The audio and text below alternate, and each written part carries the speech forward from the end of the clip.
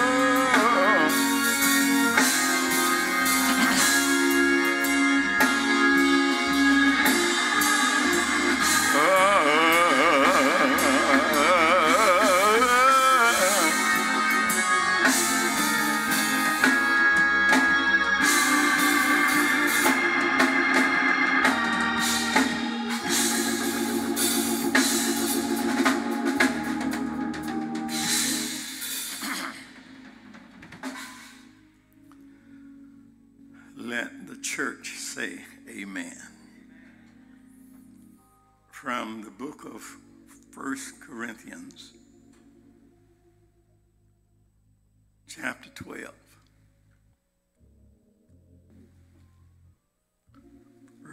1 Corinthians chapter 12.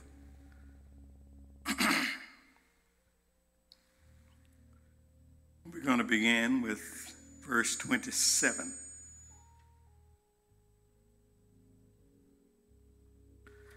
And we're going to read on as far as we need to read on into chapter 13. But I want to begin with verse 27 of 1 Corinthians 12. Now, ye are the body of Christ, and members in particular. And God has set some in the church, first apostles, secondarily prophets, thirdly teachers, after that miracles, then gifts of healing, helps, governments, diversities of tongues. Are all apostles? Are all prophets? Are all teachers? Are all workers of miracles? Have all the gift of healing?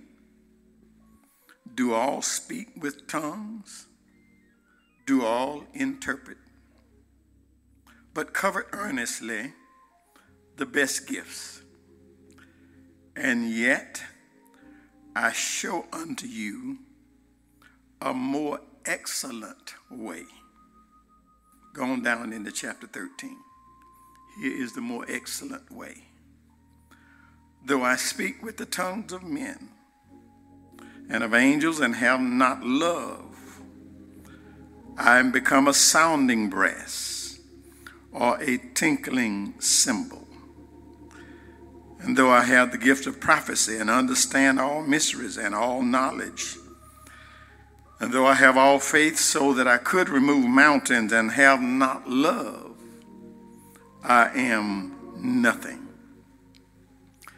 And though I bestow all my goods to feed the poor, and though I give my body to be burned and have not love, it profiteth me nothing. Love suffers long and is kind. Love envieth not. Love vaunteth not itself, is not puffed up, does not behave itself unseemly, seeketh not her own, is not easily provoked, thinketh no evil, rejoiceth not in iniquity, but rejoiceth in the truth, beareth all things, believeth all things, hopeth all things, endureth all things. Love never fails. But whether there be prophecies, they shall fail. Whether there be tongues, they shall cease. Whether there be knowledge, it shall vanish away. For we know in part, and we prophesy in part. But when that which is perfect is come, then that which is in part shall be done away. When I was a child, spake as a child, I understood as a child, I thought as a child. But when I became a man, I put away childish things. For now we see through a glass darkly, but then face to face.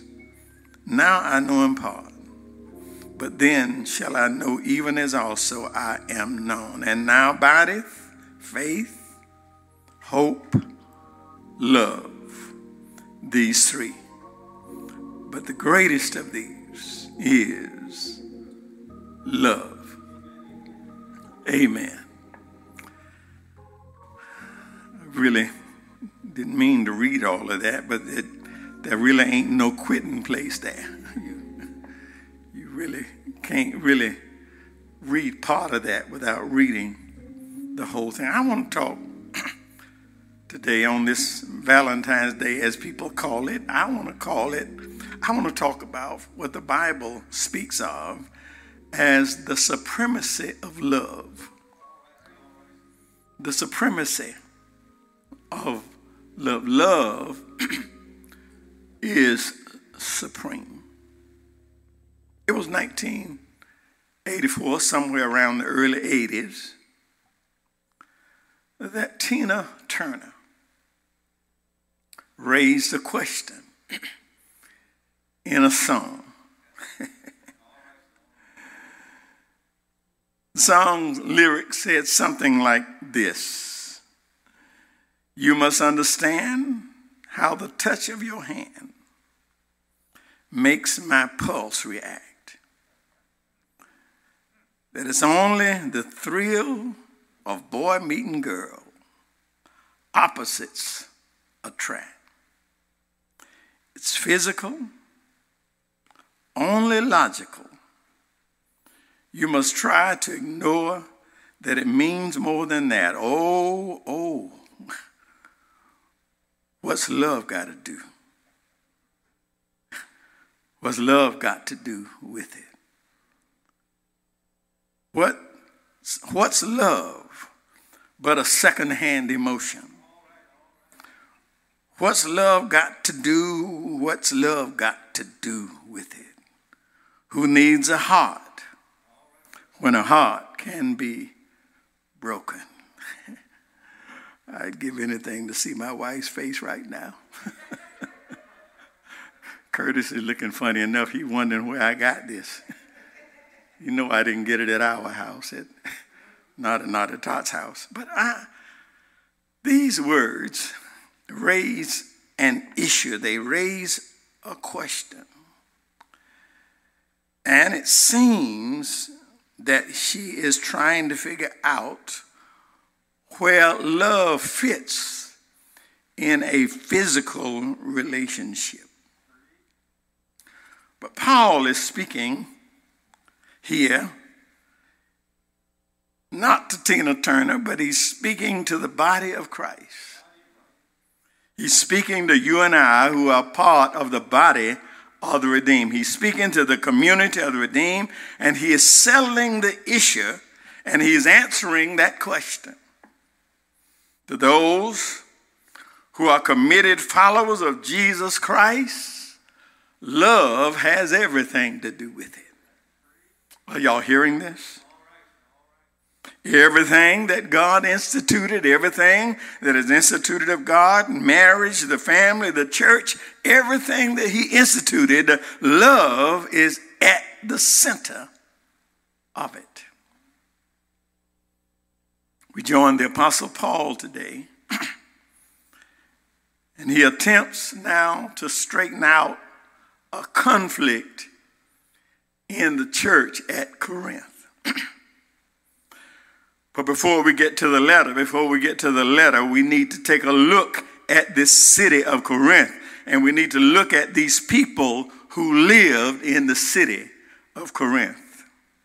And once we can get an idea of the kind of city that Corinth is, then it will help us understand the kind of people that Paul was working with. Help you understand why it is necessary to write this letter to the people in the first place. Let's look at it. During Paul's time in Corinth, Corinth was one of the most important cities in Greece. It was the center of worldwide commerce. And for the most part, the people who moved to Corinth, the people who showed up in Corinth, most of them were driven by greed, and they were searching for wealth. If you showed up in Corinth, you were looking for something. Are y'all hearing me? But that greed and that ambition was leading to a degraded culture.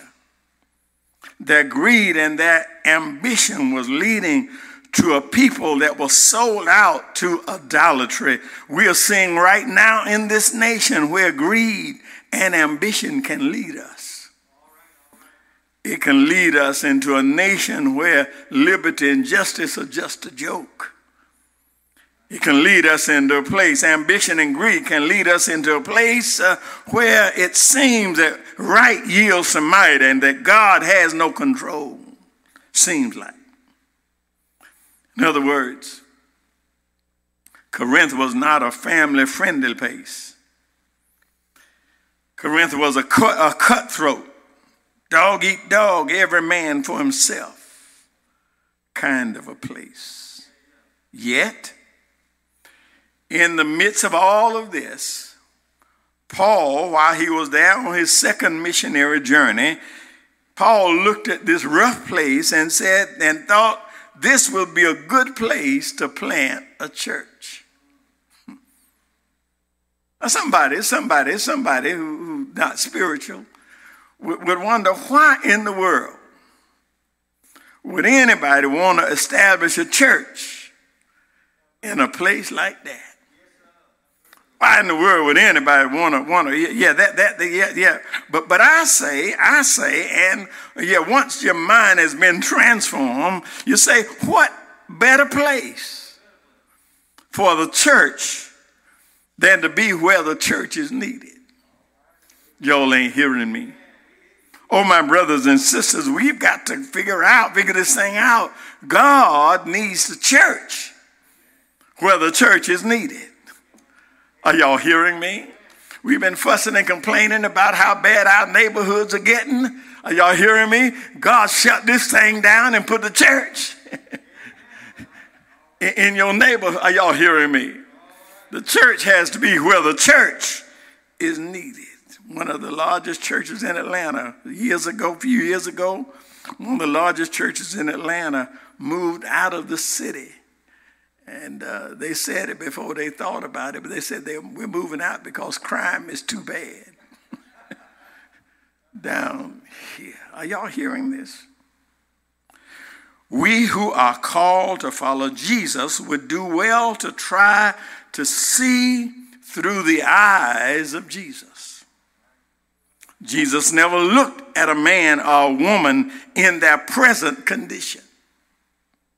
Somehow, Jesus always looked beyond their present condition and saw what they had the potential to become.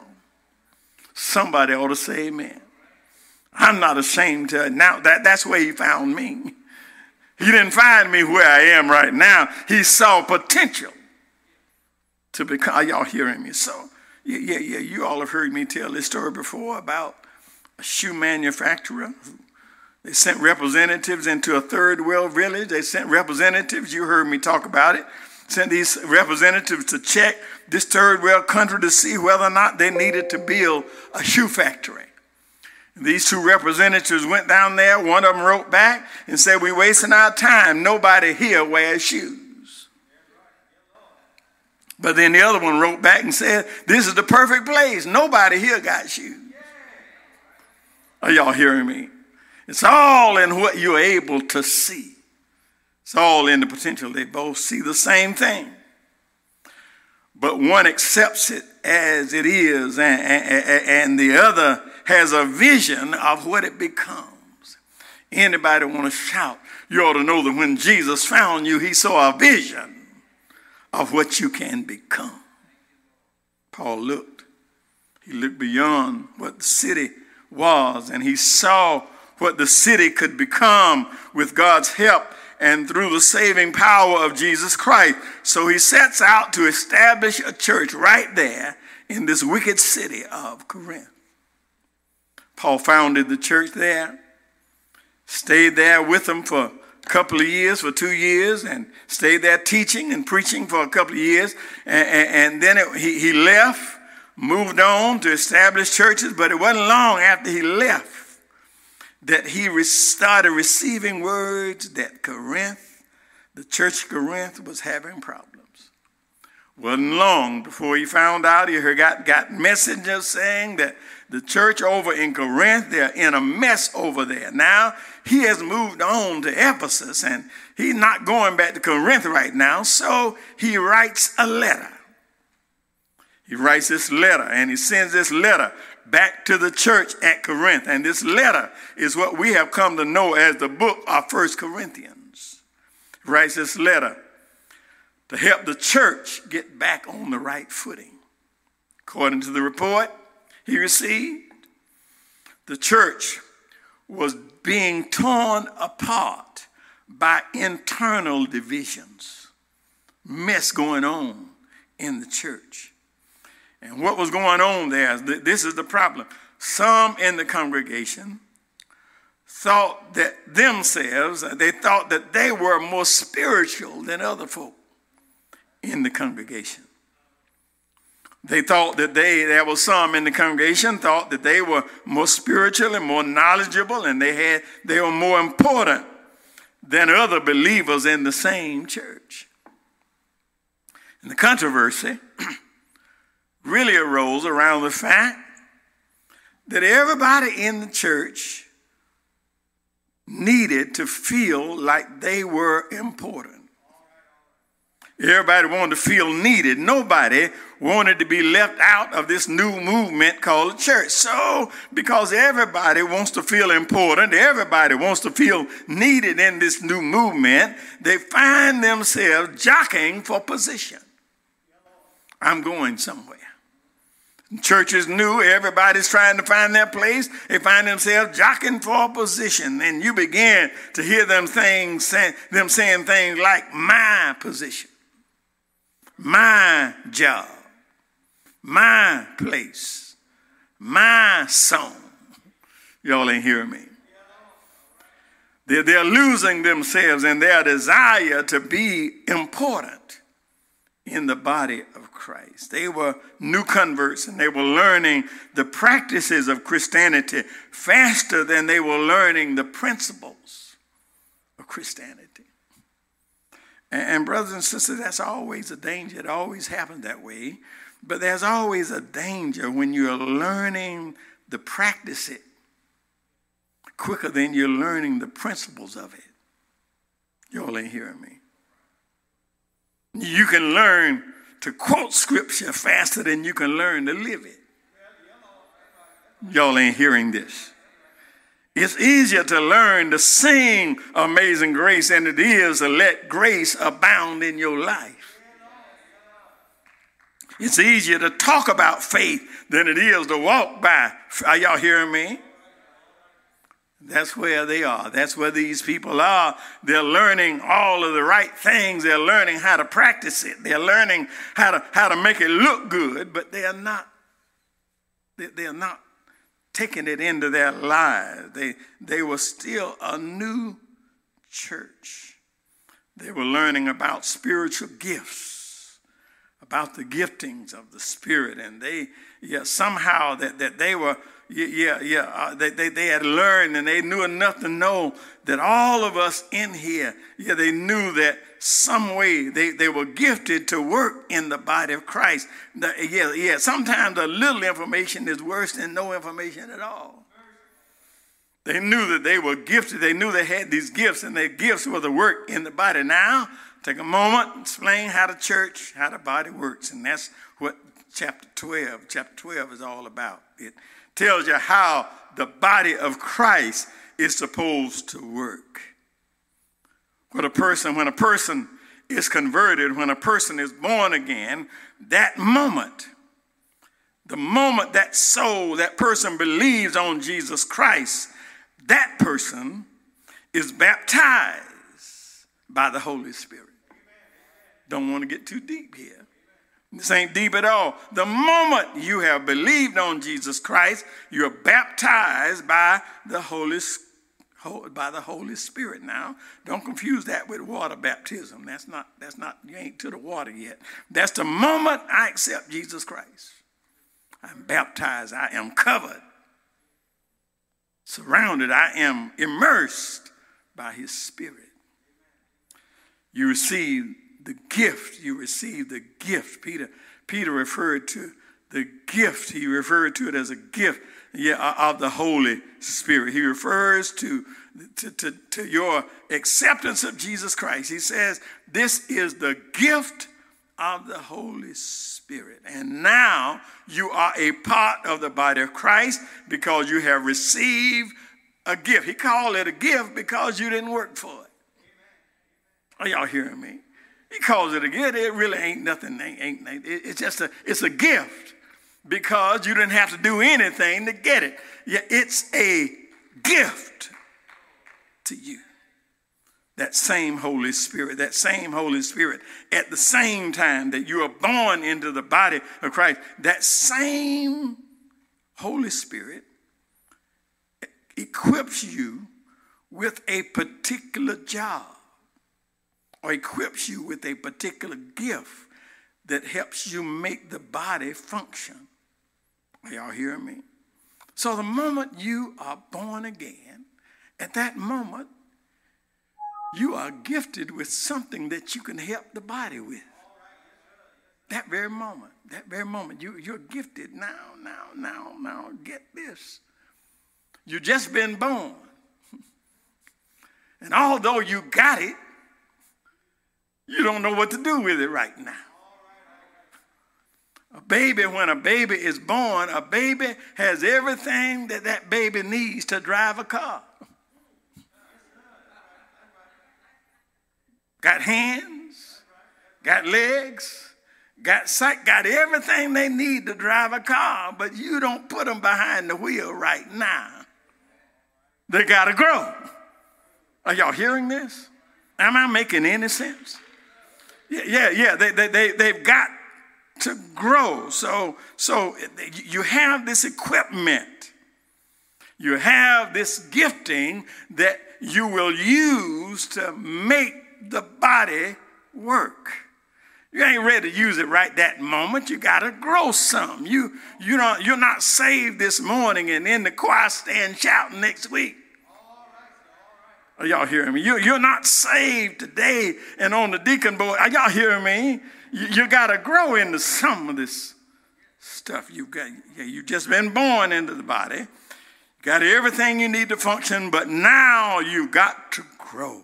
The way Paul put it was that though there is one body, the body has many members.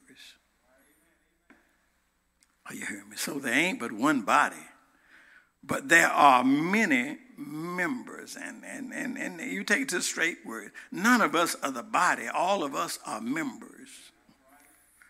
We all do whatever it is that we have, whatever that gifting we have, it grows so that we can use it to make the whole body work. But that's a problem here in this church. Matter of fact, Paul, he takes it, he uses a body to explain this thing. He says it's like a body. One part of the body ain't more important than the other part of the body. I don't care what it does. Your heart can't boast of being better than your kidney. You let your kidney lock down and see what happens to your heart. Are y'all hearing me? They all have to work together. But here's the problem. Here's the problem in the church at Corinth. As they're learning about these giftings, they were coveting what they thought were the best gifts. And they were coveting what they thought were the best gifts, not so they could better glorify God or so that they could be of greater service, but they were coveting those gifts so that they could look like they were closer to God than everybody else. Are y'all hearing this? Corinthians love those show gifts. They love gifts that would allow them to be seen among other men. They love the gift of tongues. They love the gift of knowledge. They love the gift of prophecy that gave them an opportunity to show off publicly. So Paul here, in his writing, he's explaining to them that all of these gifts, every gift that I've given anybody, every gift that anybody has in the church is just as important as any other gift. There are no small gifts and big gifts. And to explain, he uses this example of the body. He tells them about the body and how one part is not important. But as Paul ends his conversation, he ends it by showing them something that was greater than all of these gifts they've been fussing about. So you all are having all this trouble over giftings. He said, I want to show you something greater than that. As a matter of fact, Paul wanted them to know that no matter how gifted they were, their gifts were worthless. The gifts are worthless unless they learn this next lesson. I don't care what kind of gift you got. Paul says, let me show you something better than that. I'm going somewhere. He says, y'all here jockeying over position and trying to outdo each other. But Paul says, let me show you a more excellent way. And that's when he moves on into 13. He moves on into 13 and He said, let me show you something greater than the gifts that you're coveting. Let me show you something greater than the gifts that you're boasting about. Now, he says, I'm going to give you a clearer understanding. I know when we read this, and the reason I wanted to do this today, the reason I want to come back to this today, Valentine's Day, and we call this the love chapter, and we read it at weddings, and ain't nothing wrong with that. God knows it fits. But in its context, Paul is not doing a wedding here. Paul is using these words to straighten out a conflict in the body of Christ. He points out that the body of Christ, love must be supreme in everything that we do. Listen at him. He attacks those who've been battling and trying to show off that gift of tongues, trying to show everybody that they got the gift of tongues. He says to them, though I speak with the tongues of men and of angels. Are y'all hearing me? Yeah. Though I speak, no matter how many tongues I can speak in, no matter how good I am at speaking in these tongues, if I don't have love, look at what he says. He says, I'm just making noise. Oh, y'all hear that? This right there in the book. Sounding brass, a tinkling cymbal. If you don't have love, all you're doing is making noise. And even if I got the gift of prophecy, even if I got powers and the gift of prophecy, and even if I can understand all the mysteries, and if I had all the knowledge in the world, even if I had the gift of faith so that I can speak to the mountain and the mountain would move. So if I could do all of that and didn't have love, it's right here in the book. He said none of this would mean a thing if I don't have love. Says even if I got a big enough heart to give away everything, even if I give away everything I have to feed the poor, even if I give my body to be burned, if I don't have love, it's doing me absolutely no good. It profits me nothing. He's talking about love here. He said love is patient. He says love is kind. He said love does not envy. Love does not boast. Love is never rude. Talking to the church. Love is never rude. Love, he says, never fails. It's never ending. He pauses on, goes on to let us know that the greatest thing in the world is love. Paul's message to them then, Paul's message to them is that none of what you're doing, none of what you're arguing about, none of what you're falling out about, none of it means anything if you don't have love. And my brothers and sisters, I find that in most cases, the missing element, and most of the time when we are in conflict and most of our problems come about, and most of the time I see that the missing element is love. Where is the love? You begin to see churches, you begin to see families, you begin to see homes, that seem to be falling apart. The question is, where is the love? Well, I'm through now, but I've got an answer. Tina raised the question. And I just think when somebody asks a question, you ought to be kind enough to give an answer. Tina Turner raised a question, and I come today to declare that there is an answer. Especially when it comes to the church, when it comes to the people of God, there is an answer. You want to know what love got to do with it? Love has everything to do with it. Are y'all hearing me? Love has everything to do with it. Matter of fact, my brothers and sisters, love is what makes up my story. Love has everything to do with it. You look at where I am right now and where I've come from, I need to let you know that love has everything to do with it. A few years ago, my son changed my theology. I'd been singing all my life. I was sinking deep in sin, far from the peaceful shore. All my life, I've been singing that song, love that song. Jason came to me and said, Daddy, that's all right. It's a nice song, but it ain't true. He said, Dad, we wasn't sinking, we were sunk. Y'all ain't hearing me.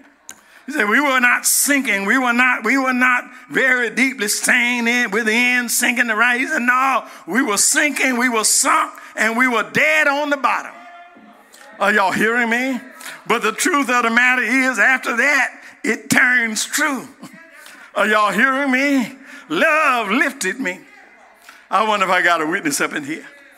The song says, love lifted me when nothing else could help. Love, yes, lifted me. Love has everything. Are you hearing me? Love has everything to do with where I am right now. Love has everything to do with how he picked me up, turned me around, how he planted my feet on solid ground. Love has everything to do with it. Are y'all hearing me? It was nothing but love that caused God to move and give his only begotten son. Take it right out of the book. For God so loved the world that he gave his only begotten son, that whosoever believe in him would not perish but have everlasting life. It was love that caused his son to pick up my cross and put it on his shoulders. It was nothing but love that caused him to stretch wide. It was love that nailed his hands and nailed his feet. It was love that kept him on an old rugged cross. Are y'all hearing me? Don't know about anybody else, but I'm glad that he would not come down just to save himself. He decided to die just to save me. It was love that caused him to suffer, to bleed and die on an old rugged cross. But it was also love that early Sunday morning, Sunday morning, it was love that picked him up, brought him up from a grave, saying, all power is in my hand. Yes, yes, I thank God for his love, and I'm amazed to this day.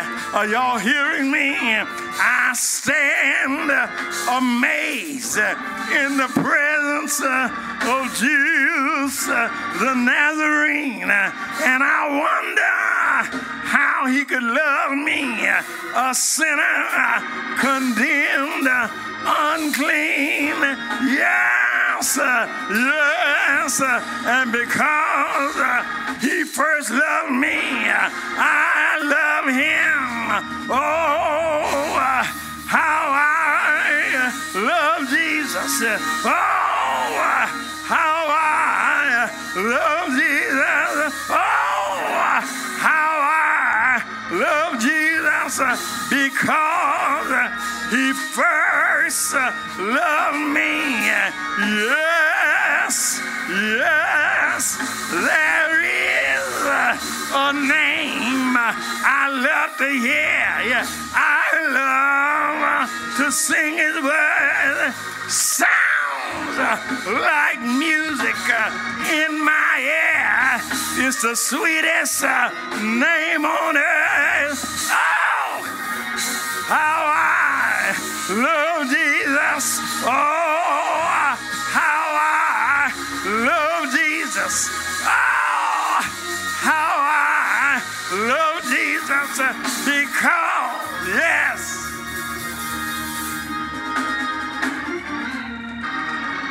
because he first loved me.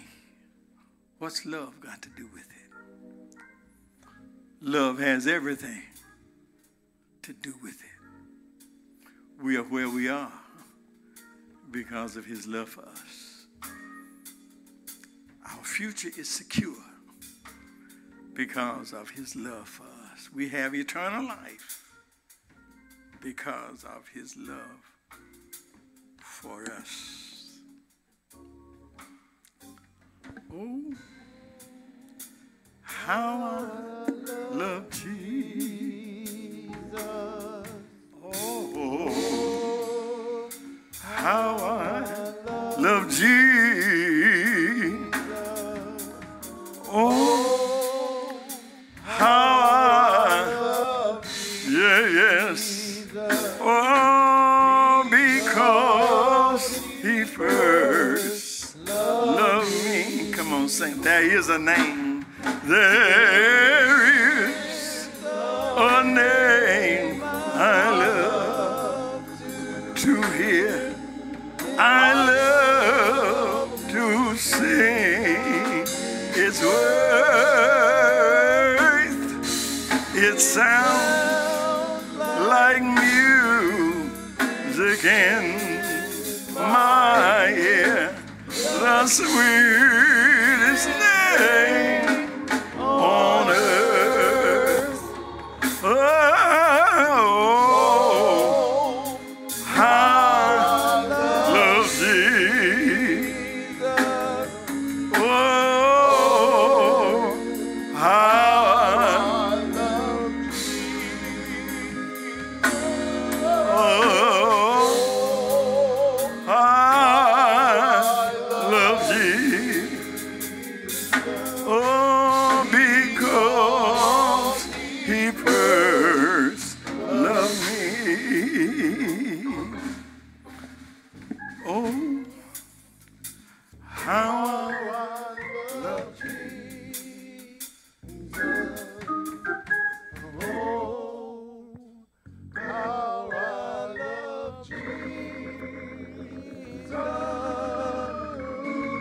Oh, how I love Jesus.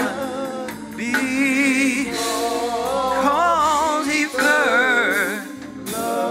If y'all don't mind, can you sing number 2 with me? Oh, it tells me of a Savior love who died to set me free, and it tells me of his precious blood, the sinner. It is my perfect plea. I'm singing on.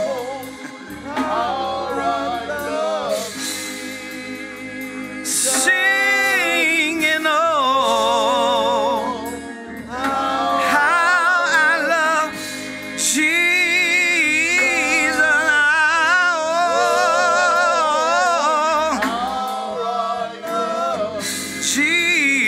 Jesus, because the Lord first loved me. This is what we come every week for. The preaching of the gospel should prick the heart, the mind, and the soul to move toward heaven's open reward. And that reward is simply that he'll save your soul. Our pastor brought it up today that the greatest thing that is with us is love. That God has loved us from the very beginning. That even when our lives were stained in sin, he still loved us. That even when we were down in the bottom of the waters, dead on the bottom, God reached down and swam, gave us new life, and then he lifted us out of that. I want to try to help somebody, not only in the sound of my voice, but somebody who's in the virtual world today. Let me help you out. The Bible declares in John 3:16 that God so loved not the people of God, that God so loved not the church, that God so loved not those who are lovable, that God so loved not those who actually loved him, but it said that God so loved the very world. I wish somebody would hear me this morning that no matter where you are, at one point in time, you were in the world, and you may be in the world even right now, but I love the word of God because it says he so loved the world that he gave his only begotten Son, that whosoever believe on him should not perish but have eternal life. Lord, I thank you that even when I was in the world, you loved me. That even when I was missed by my sin, you loved me. That even when I didn't even know what was right, you loved me. So wherever you are, I'm trying to let you know that he loves you. This is how much he loved you. That one Friday he died, but he didn't stay dead. His death was for the sin of the world. But early Sunday morning, he got up with all power in his hand. And here's of either further fact that if he loves you, he's still speaking in the ear of God on your behalf right now. That everything that you did, he's wiping it out with his blood. Let us pray. Lord, we praise you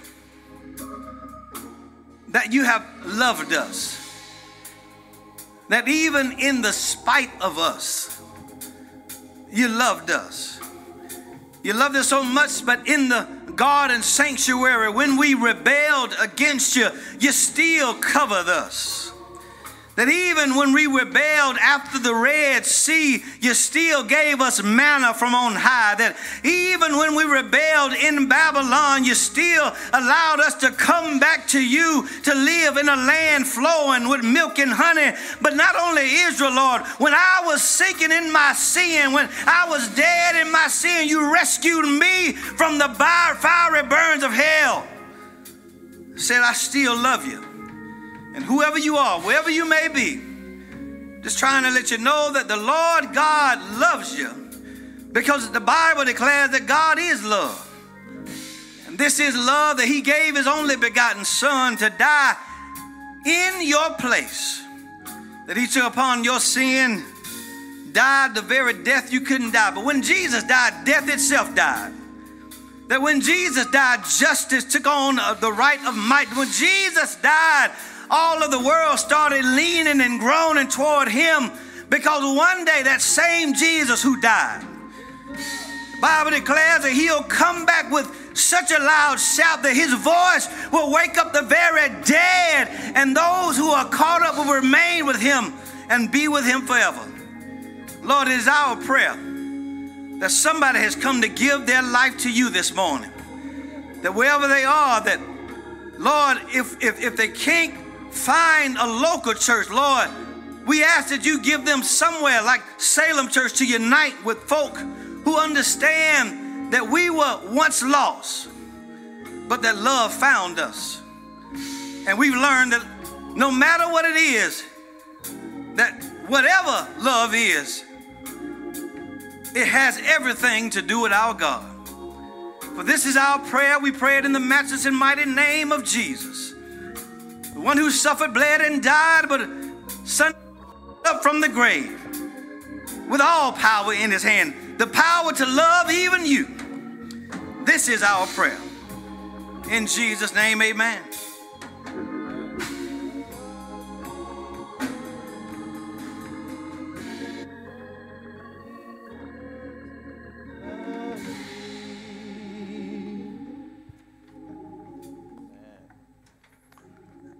Why don't we bless the Lord in his house? Why don't we just bless the Lord wherever you are? We thank God today for his presence with us. We thank him for his word. We thank him for all of you, those here in the sound of my voice, who come to work and to serve, that we might continue. And those who are at home, we thank you wherever you are. We thank you for tuning in. And thank you for being in church today. Because wherever you are in church. And we just thank God that you thought it not robbery to join all these other believers everywhere. We are learning the power of the church. We are learning that the church is so much more than how many people we can cram in a building. We are learning that the church has more to do with how many people we can empower outside the building. And I thank God that that is going on. I bless God for those who come. Thank you all always for continually showing up to help us in this worship experience. Salem, we have, I was just so hoping, and I was trying my best to figure out a way that I could wait and hold up until we all got back together. But I'll go ahead and share it now. We'll celebrate it later. We are debt-free. God bless the Lord. We are free. We are free from that bondage. And we thank God. That's right. Y'all bless the Lord. Wherever you are, he is worthy. He is worthy of all of our praise. Nobody but the Lord. And I thank him because now we are free to do even more ministry. Amen. We're free to do even more. I thank God for what we're able to do. But when you have freed from that yoke, I'm just excited about. So that doesn't mean now that you stop tithing. That doesn't mean now that you stop giving. That means that you ought to do more. That means we ought to love him and appreciate him all the more. We're already feeding the hungry. We're already serving this community. And I'm just excited about how much more we're going to be able to serve this community. I've already, me and the Lord already got a bunch of stuff to dump in your lap. So don't think you're going to sit down nowhere. There's too much to be done. There's a whole lot of things that God has shown us, and he is bringing it to pass. And I'm just so grateful for that. And some of the things that God is showing me, I'm looking at them and I'm saying, wow, that is awesome. That is awesome. And I'm thinking in my mind, I'm 70 years old. And God, you're showing me all of this stuff. But he has assured me that what he does and what he is doing here on this spot is much bigger than how long I'm going to live and how much bigger any of us going to live. God has a plan for this place. And this plan will be coming about. Even after all of us are gone, he'll still be.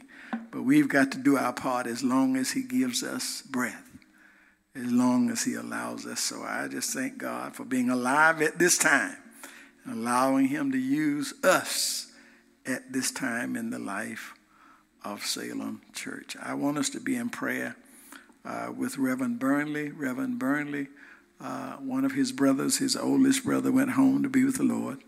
So let us just be in prayer with Reverend Burnley. His brother is Roosevelt Hearn. And we just want to pray for him, pray with him as he goes through this period.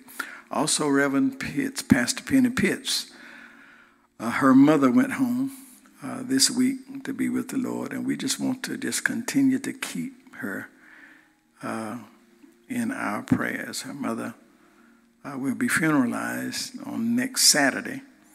So I want all of us just to pray for Penny. Just pray for the entire family, very close-knit. And we just want to pray that God will do what only God can do. Again, may God bless you. and may God keep you is our every prayer. God be with you till we meet again.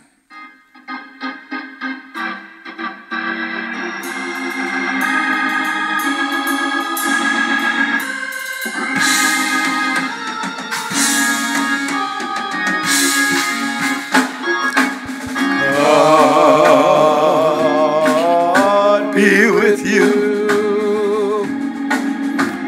God be with you. God be with you until we meet again. God be with you. God be with you. God be with you until we meet again. And now may the grace of God, the sweet communion of his Holy Spirit rest, rule, and abide with us now, henceforth, and forevermore. Let us all say, Amen. Amen.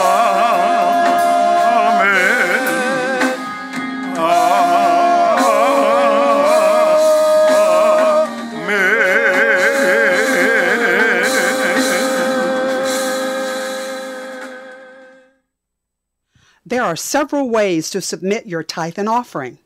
Online at www.thechurchwithzeal.org/give, on Cash App at $thechurchwithzeal, via the Givelify app, by mail to Salem Missionary Baptist Church, P.O. Box 817, Lilburn, Georgia 30048, or in person at the church office on Tuesday, Wednesday, or Thursday from 10 a.m. until 2 p.m.